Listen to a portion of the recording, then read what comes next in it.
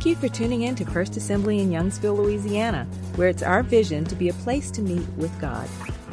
We pray that you will find this message to be both encouraging and empowering as we go deeper into the Word of God through Spirit-empowered, life-giving, Christ-centered ministry. For more information about First Assembly or to catch up on previous messages, you can visit our website at firstassembly.place. We need a church that has a direction. It knows where it's wanting to go. If you'll turn with me in your Bible, we're going to be looking in the book of Revelations, chapter 3, verses 14 through 22. It says, "And to the angel of the church of the Laodiceans write, these things say the Amen, the faithful, the true witness, the beginning of the creation of God." Sorry, hang on. You know those words, sometimes you read the words. This is what he says. He says, "I know your works, that you are neither hot nor cold. I could wish you were hot or cold. So then because you are lukewarm and neither hot nor cold, I will vomit you out of my mouth. Because you say, I am rich, have become wealthy, and have need of nothing, and do not know that you are wretched, miserable, poor, blind, and naked. I counsel you that you buy from me gold refined in the fire, that you may be rich, and white garments, that you may be clothed, that the shame of your nakedness may not be revealed, and anoint your eyes with eye salve, that you may see. As many as I love, I rebuke and chasten. Therefore, be zealous and repent. Behold, I stand at the door and knock. If anyone hears my voice and opens the door, I will come in to him and dine with him, and he with me. To him who overcomes, I will grant to sit with me on my throne, as I also overcame and sat down with my Father on his throne." He continues, Jesus says, "He who has an ear to hear, let him hear what the Spirit says to the churches." Can we at this time just take a moment and bow our heads in prayer? Heavenly Father, I thank you, Lord, that you've given us ears to hear. Lord, I pray that you just begin to open up our hearts, open up our minds. Lord God, open up the Spirit of God in us will just begin to open up and receive the Word of God that you have poured out so clearly for us to understand, Lord. I thank you for your Son. I thank you for Jesus. As we sang here this morning, Lord, that you died for our sins. Lord, you were raised again on the third day for the salvation of the world. We thank you for that in Jesus' name. Amen. Here we have a story about the church in Laodicea. And many of you probably know that if you look in the book of Revelations, there's several letters that were written under the inspiration of the Lord by a man named John who was quarantined, who was set aside, who was put away in an island of Patmos. And in that, he had a divine revelation. That's why the name of the book is Revelations. This is the revelation of God. And he writes 7 letters to 7 churches. And the last one he wrote to was the church of Laodicea. And I'm sure that if there's probably many of you here that have heard many stories about the prophecies and that we're living in the Laodicean church. But I believe that this is my personal belief that it's not necessarily for a season or a time. I want you to know that those messages to those 7 churches, which we're probably just going to begin to preach over these next several weeks, are for every church at every age at every time. Come on, if something comes from the Word of God, I want you to know that we can apply it to our lives. And we can apply it to our church. And here we see that God is rebuking the church in Laodicea because he says, I know your works, and you are neither hot nor cold. He says, this is the lukewarm church. I want to just point out a few things as we go through this scripture verse. That first of all, God is saying that I know your works. I just want to give you a moment for that to settle in. He says, I know your works. You see, he didn't say, I know your intentions. He didn't say, I know your hope. He didn't say, I know what you really want to do. I know what your desires are. He says, I know your works. He says that they are neither hot nor cold. You see, in the Bible, Jesus teaches that, in the book of James, that faith without works is what? Is dead. I want you to know that the very definition of lukewarmness is that there's no impact on the world around it. That it says that even though you may have the best intentions, you may have the best worship services, you may have the best prayer meetings, that the bottom line is that I know what the works are that are coming out from you, and those works that are coming out from you are lukewarm. They have no effect on the outside world. Speaking of sports, I remember playing sports, and many times, you kind of go through these processes of tweaking a knee or kind of busting an ankle up a little bit. Or I would throw the baseball, I'd get a sore shoulder or things like that. And what do you do if for all you nurses in here, what do you do if you get a busted knee, right? The first thing, ice and heat, then you kind of go back and forth, right? Ice and heat. I want you to know that if I just took a bottle of water right off of the shelf and put it into a pack and just zipped it up, that same water that I put on my knee, what effect would it have on bringing any healing or any change to my knee? Nothing. It would have absolutely nothing. I would just have a wet knee. I want you to know that the very power is the same water, but if that water is ice or if that water is hot, that's where the healing, that's where the change begins to happen. That we need to be a church that's not lukewarm. Your works are lukewarm, neither hot nor cold. I had to think about this, and I began to pray, Lord, what does it mean to be lukewarm? Right? What does it mean to be lukewarm? And I kind of I was going to bring a glass up here. Maybe I should have, but I think everybody's seen a glass of water before. Right? Everybody's seen a glass of water. I want you to think about that. I can take a glass of water, and I can put ice in it, and I can set it on the counter. If I come back the next day, I want you to know that water is not going to be cold any longer. It's going to be the same temperature as the room that it's setting in. It's going to be the same temperature. I could take some coffee who is heated to almost boiling and just put over some coffee beans, and it comes out the fresh aroma of coffeeness, right? And then I can set that hot mug of coffee on the counter, and if I come back the next day, that coffee is no longer good to drink. Not for me. I like my coffee hot. What does it mean to be lukewarm? It's a very simple explanation. Lukewarmness is simply being the same temperature as the room you're sitting in.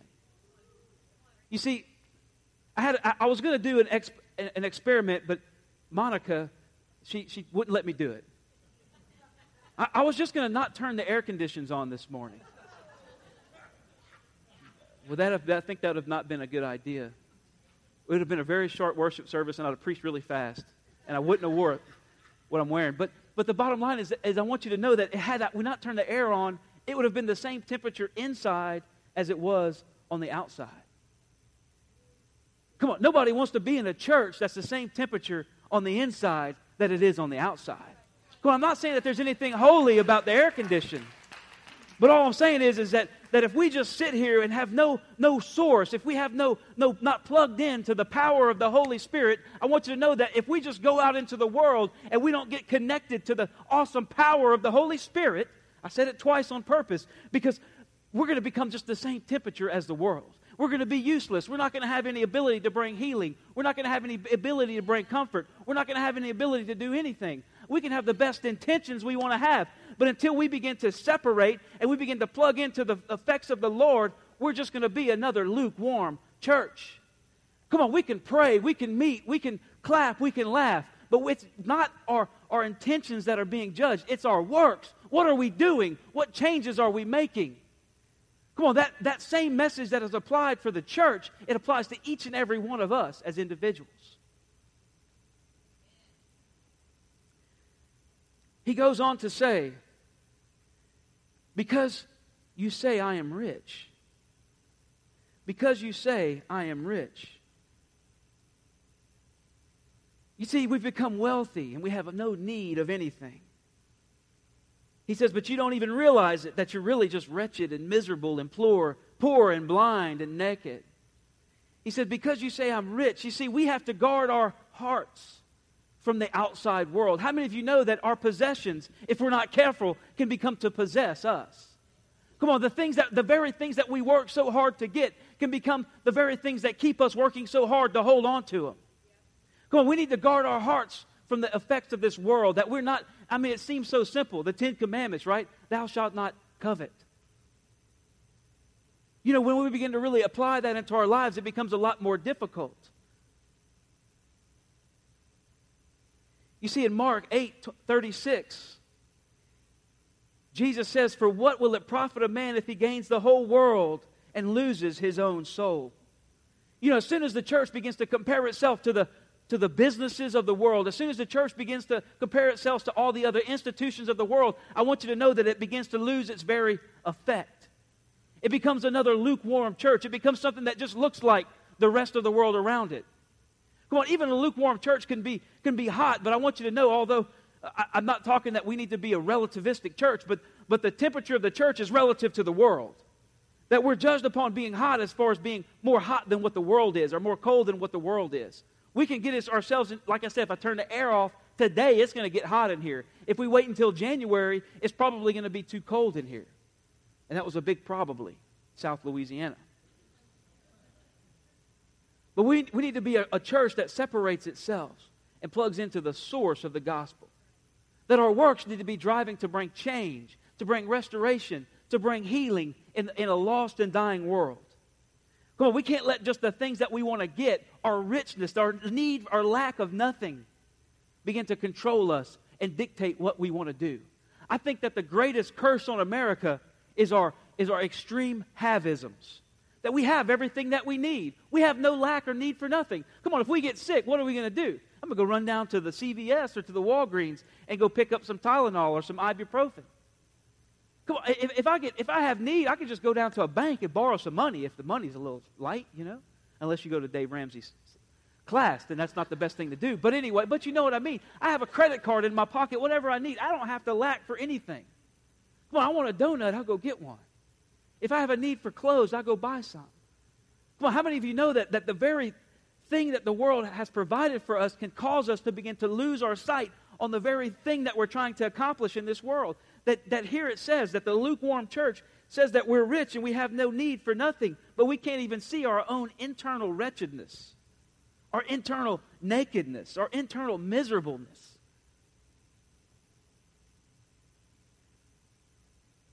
But he gives an answer. He says, "But buy from me gold refined in the fire, that you may be rich, and white garments washed in the blood of Jesus Christ," amen, "that you may be clothed, and the shame of your nakedness may not be revealed."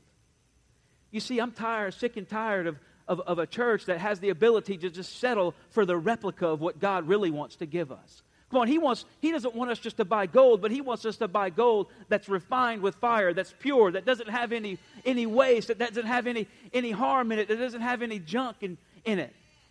Refined by fire. Then here's the message. Here's the crux where the writer, where God begins to say, so therefore. He says, therefore. He said, therefore you're neither hot or cold. Therefore your rich possessions have begun to possess you.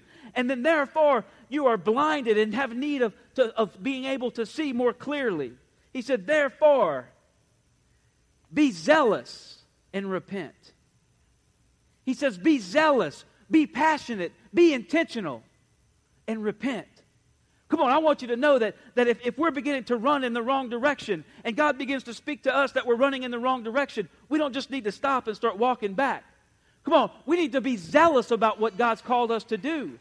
Come on, how many of you realize that God hasn't called us to just some mealy-mouthed little simple gospel message? I want you to know that the writers of the New Testament, as they were writing these words down, put their very lives on the line. They sacrificed everything for the sake of the gospel. Why? Because the gospel has the ability to bring life and peace into our lives. They counted the cost, like Jesus gave instruction to do. What does it mean to have zeal? It's great energy or enthusiasm in pursuit of a cause or an objective. So let me write that down. Great energy or enthusiasm in pursuit of a cause or an objective. I am a sinner. I am going to be zealous and repent. I don't think that's necessary. I don't think you really got it yet. I want you to know if zealousness is observable. Passion is observable. Come on, I want you to know, I love this great, and I'm skipping around in my notes right now, so pardon me if I say this again later, but John Wesley, Come on, the great evangelist. What did he say? He has a great quote. He says, if you want to draw a crowd, he said, light yourself on fire with passion. He said, and the world is going to begin to come and to watch you burn. Come on, I'm telling you, we need a church that is lit on fire with the passion of the gospel. We need a church that is preaching it from the rooftops. John Maxwell, many of you know, a great leader and a great mentor for leaders. He says that your desire will determine your destiny. Come on, your desire will determine your destiny. What is your desire? What is your desire? Matthew 6:19 through 21. It says, for do not lay up for yourselves treasures on earth where moth and rust destroy and where thieves break in and steal, but lay up for yourselves treasures in heaven where neither moth nor rust destroys and where thieves do not break in and steal. For where your treasure is, there your heart will be also. You see, it's a simple equation. Where your treasure is, there your heart will be also. I'm here to tell you this morning that having more money won't fix a passion problem. Come on, you can see a person, a young person. I want you to know that this generation of people coming up, and for you kids that are in here this morning, I want you to know, I want you to catch the zeal of the gospel. I want you to catch the passion of what Jesus did. Do you realize that although church today in many circles may seem like a very tame and very calm place, but whenever those apostles, when Jesus came and he died on a sinner's cross, I want you to know that it was the most revolutionary, it was the most world-changing, it was the most dynamic ministry ever to hit the face of this earth. That they were world changers, they were zealous, they were excited about what God has done. I want you to know that although the church may not look like it today, come on, we need to begin to pray that God would begin to light a fire under the church once again. Come on, we can have all the money in the world. It doesn't fix passion problems. We can have all the faith in the world. Faith doesn't fix passion problems. Come on, I want you to know we can believe whatever we want. Belief simply does not fix passion problems. You know what fixes passion problems? Come on.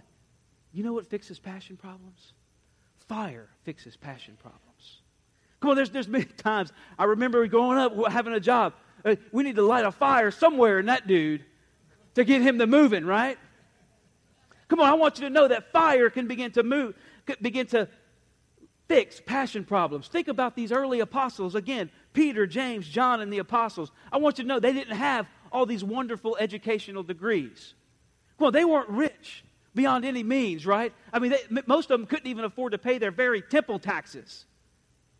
They didn't have all the experience. The only experience they had was three years with the Son of God on this earth. And I want you to know that was even almost lacking in preparing them for the ministry that God had them to do. In fact, it was not enough.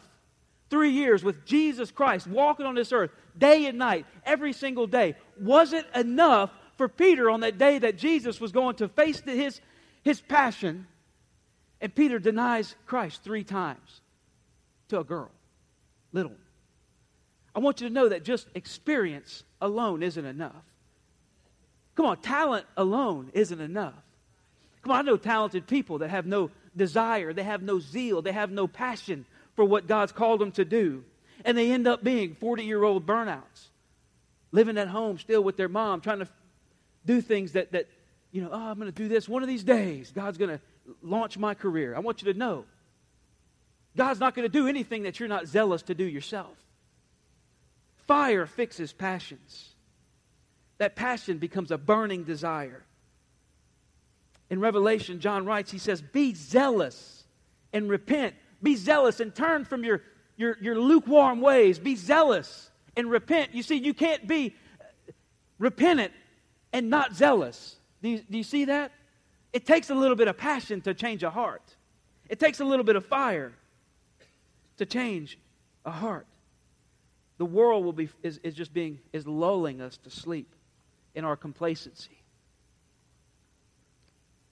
Jesus says, him who has an ear to hear, let him hear what the Spirit says unto the churches. I believe that God wants to light a passion in our lives. Come on, I believe that God wants to light a passion in each and every one of your lives here this morning. He's not going to, look, I mean, if I can just give everybody $1,000, I want you to know it's not going to change anything for you. If I can just impart to you some type of gift or talent, it's not going to do anything for you. If we can have a school, a class, a small group, a prayer service, we can do all those things. It's not going to change anything unless you have the fire of God being lit in your life and you begin to burn for the things of the Lord. Be zealous and repent.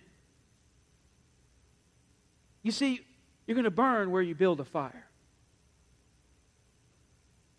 I remember me and David Clark and some of our friends, Travis, one of my favorite activities is backpacking. And we've been on various different backpacking trips and adventures. And I remember that sometimes, it's kind of in the morning it can be a little dewy, damp, or even at night if you get a lot of rain, sometimes the wood can get a little wet. I want you to know it's hard to light a fire with wet wood. It's not impossible, but it's very difficult. Or sometimes, we find our place in a campsite that's been very well used, and there's not a lot of dead fallen wood that's just kind of laying around. So we try to go cut branches off of trees, right? How many of you know that it's hard to make a fire with green wood? Right, Bob? Royal Rangers, man. Come on, we need some good, dead, dry wood to make a fire. Rotten wood doesn't burn. It won't burn. You can't light a fire with rotten wood. You can't light a fire. You have to light a fire with dry, dead wood. You see, the principles of a fire are very simple. I have Chase, I asked him if he could put up my diagram. For many of you who've ever been into a safety class, you know that fire is very simple. Fire requires 3 parts. It's oxygen, it's heat, and it's fuel. That's the 3 parts of oxygen, right? So if you're going to put out a fire, and you want to put out a fire, all you got to do is take away one of the 3 legs, right? If I take away the oxygen, the fire's going to starve for oxygen. It's going to go out, right? If I take away the heat, then the fire's going to go out. If I take away the fuel, the fire's going to go out. If we want to make a fire in the woods, then it's very simple, David. Next time we go backpacking, all we got to do is have some good dry fuel. All we got to have is a little bit of air and some heat, right? Like some matches or something, right? Just to get that heat, and it begins to stir up and create this chemical reaction that we call fire. You see, in the church, we need to get this. This is important. In fact, won't you turn with me? Turn with me. We're in the book of Revelation. Turn with me to the book of Acts. And we're going to go to chapter 2. Acts chapter 2, verses 1 through 4. It says here that, and when on the day of Pentecost had come. Now, let me back up a little bit. Remember what I said about Peter, right? Peter, he had spent all this time with Jesus. He had this impartation. Jesus telling him, man, feed my feed my sheep and all these things. It's not experience, right? I mean, Peter had the same talent when he was there in Jerusalem for the crucifixion that he had, than the talent he had when he was here in the book of Acts on the day of Pentecost. It's the same Peter. You realize that, right? And then when the day of Pentecost had fully come, they were all with one accord in one place. And it says that then suddenly there came a sound from heaven as of a rushing mighty wind, and it filled the whole house where they were sitting. And there appeared to them tongues divided as of fire, and one sat upon each of them, and they were all filled with the Holy Ghost and began to speak with the tongues as the Spirit gave them utterance. You see here, on that day of Pentecost, God, He lit a fire in the church. Do you realize that the fire began to burn? As it says, He came as a rushing mighty wind. He began to pour that oxygen on the fire. As it said that He lit tongues of fire on each and every one of them, that He began to bring that heat. He said the only thing that was missing in this equation was the fuel. I want you to know that on that day, each and every one of those apostles, they began to become the fuel that God used to burn and light a fire underneath the church, where we can not be lukewarm, but we can have a purpose and a direction. You see, it's the rushing mighty wind, that oxygen, that only comes from the Spirit of God. That fire, the heat, only comes from the Spirit of God. The only element that's missing, from the church, the only element that was missing in the church of the Laodiceans was the Laodiceans themselves. Matthew 16:24 through 25. Then Jesus said to his disciples, if anyone desires to come after me, let him deny himself and take up his cross and follow me.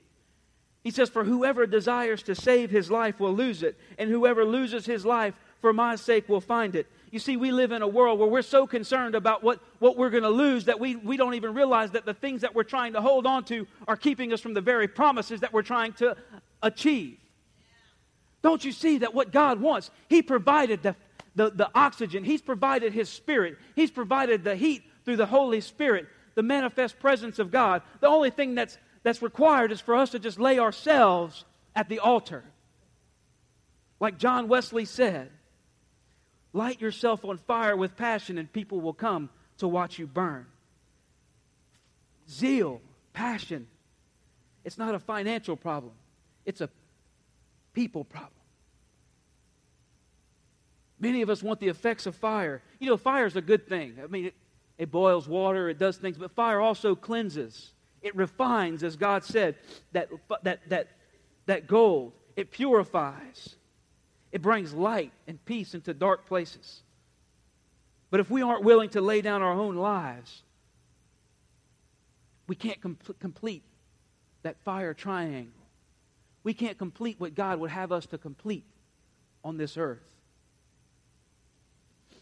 Romans 12:1 says, I beseech you therefore, brethren, by the mercies of God, that you present your bodies a living sacrifice, wholly acceptable to God, which is your reasonable service. You see, many of us are like that dry kindling. They're like that dry wood that all it's going to take is a little breath of the Holy Spirit, and we're going to light on fire. We're going to be able to make changes in this world. But I want you to know that not all wood is created equal. You know, there's many wood, we go in the woods that's still wet, it's still rotten. Come on, it's still green. But I want you to know that if you start a fire with some dry kindling, it doesn't matter how wet you are. It don't matter how green you are. If the fire's hot enough, come on, I want you to know that you're going to burn right along with everything else that's in that fire. Come on, we need to be united together. We need to find people of passion, people of zeal, who are ready to do the things of the Lord and connect to that. We need zeal for repentance in this world. You see, because when that fire begins to burn, I want you to know that purity comes with it. Come on, don't we realize that as we make our bodies a living sacrifice, that all the sin that's been consuming us now begins to be consumed in the fire of God? All that guilt, all the shame that we carry around. Come on, our pasts became just like a vapor of smoke, carried away with the wind. I'm going to ask if the worship team could come on up. You know, actually, speaking of the worship team, I had no idea. Me and David, I'm not going to do it, David. Maybe we could coordinate our messages with our music, but quite frankly, the Holy Spirit just kind of takes care of that for us. You know, he didn't know. I told him, I said, man, I came up, he was in practice. I was like, man, that song set a fire down in my soul. Come on, how many of you here today want the fire of God burning bright? Come on, how many of us want to go back to that time where we first met the Lord, where that we first came to that knowledge? Man, Keith Green wrote that song. Oh Lord, you're beautiful, and your face is all I see.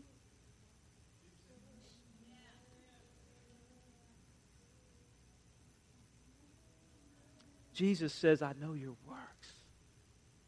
Your works. What are we working on? Come on, how many of you realize that making a fire is intentional? Well, we got to intentionally make fires in our lives.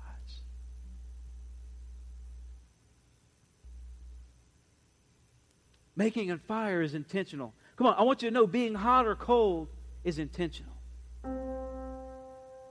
The church began to be, the Laodiceans, they got lukewarm because they weren't intentional anymore. It was a simple answer. You know, Jesus didn't say, here's your plan for, let me give you this structured outline plan on our church restoration process. It's a simple 2-word statement. Well, 3 if you include and. He says 4 if you include be. He says, be zealous walking in that way that you were walking in before and start walking in a new direction, fulfilling what God's called you to fulfill. I want you to know, Church of Laodicea, I want you to know that Church of First Assembly, that God has called us to a great purpose. We need to be zealous for what God's called us to do.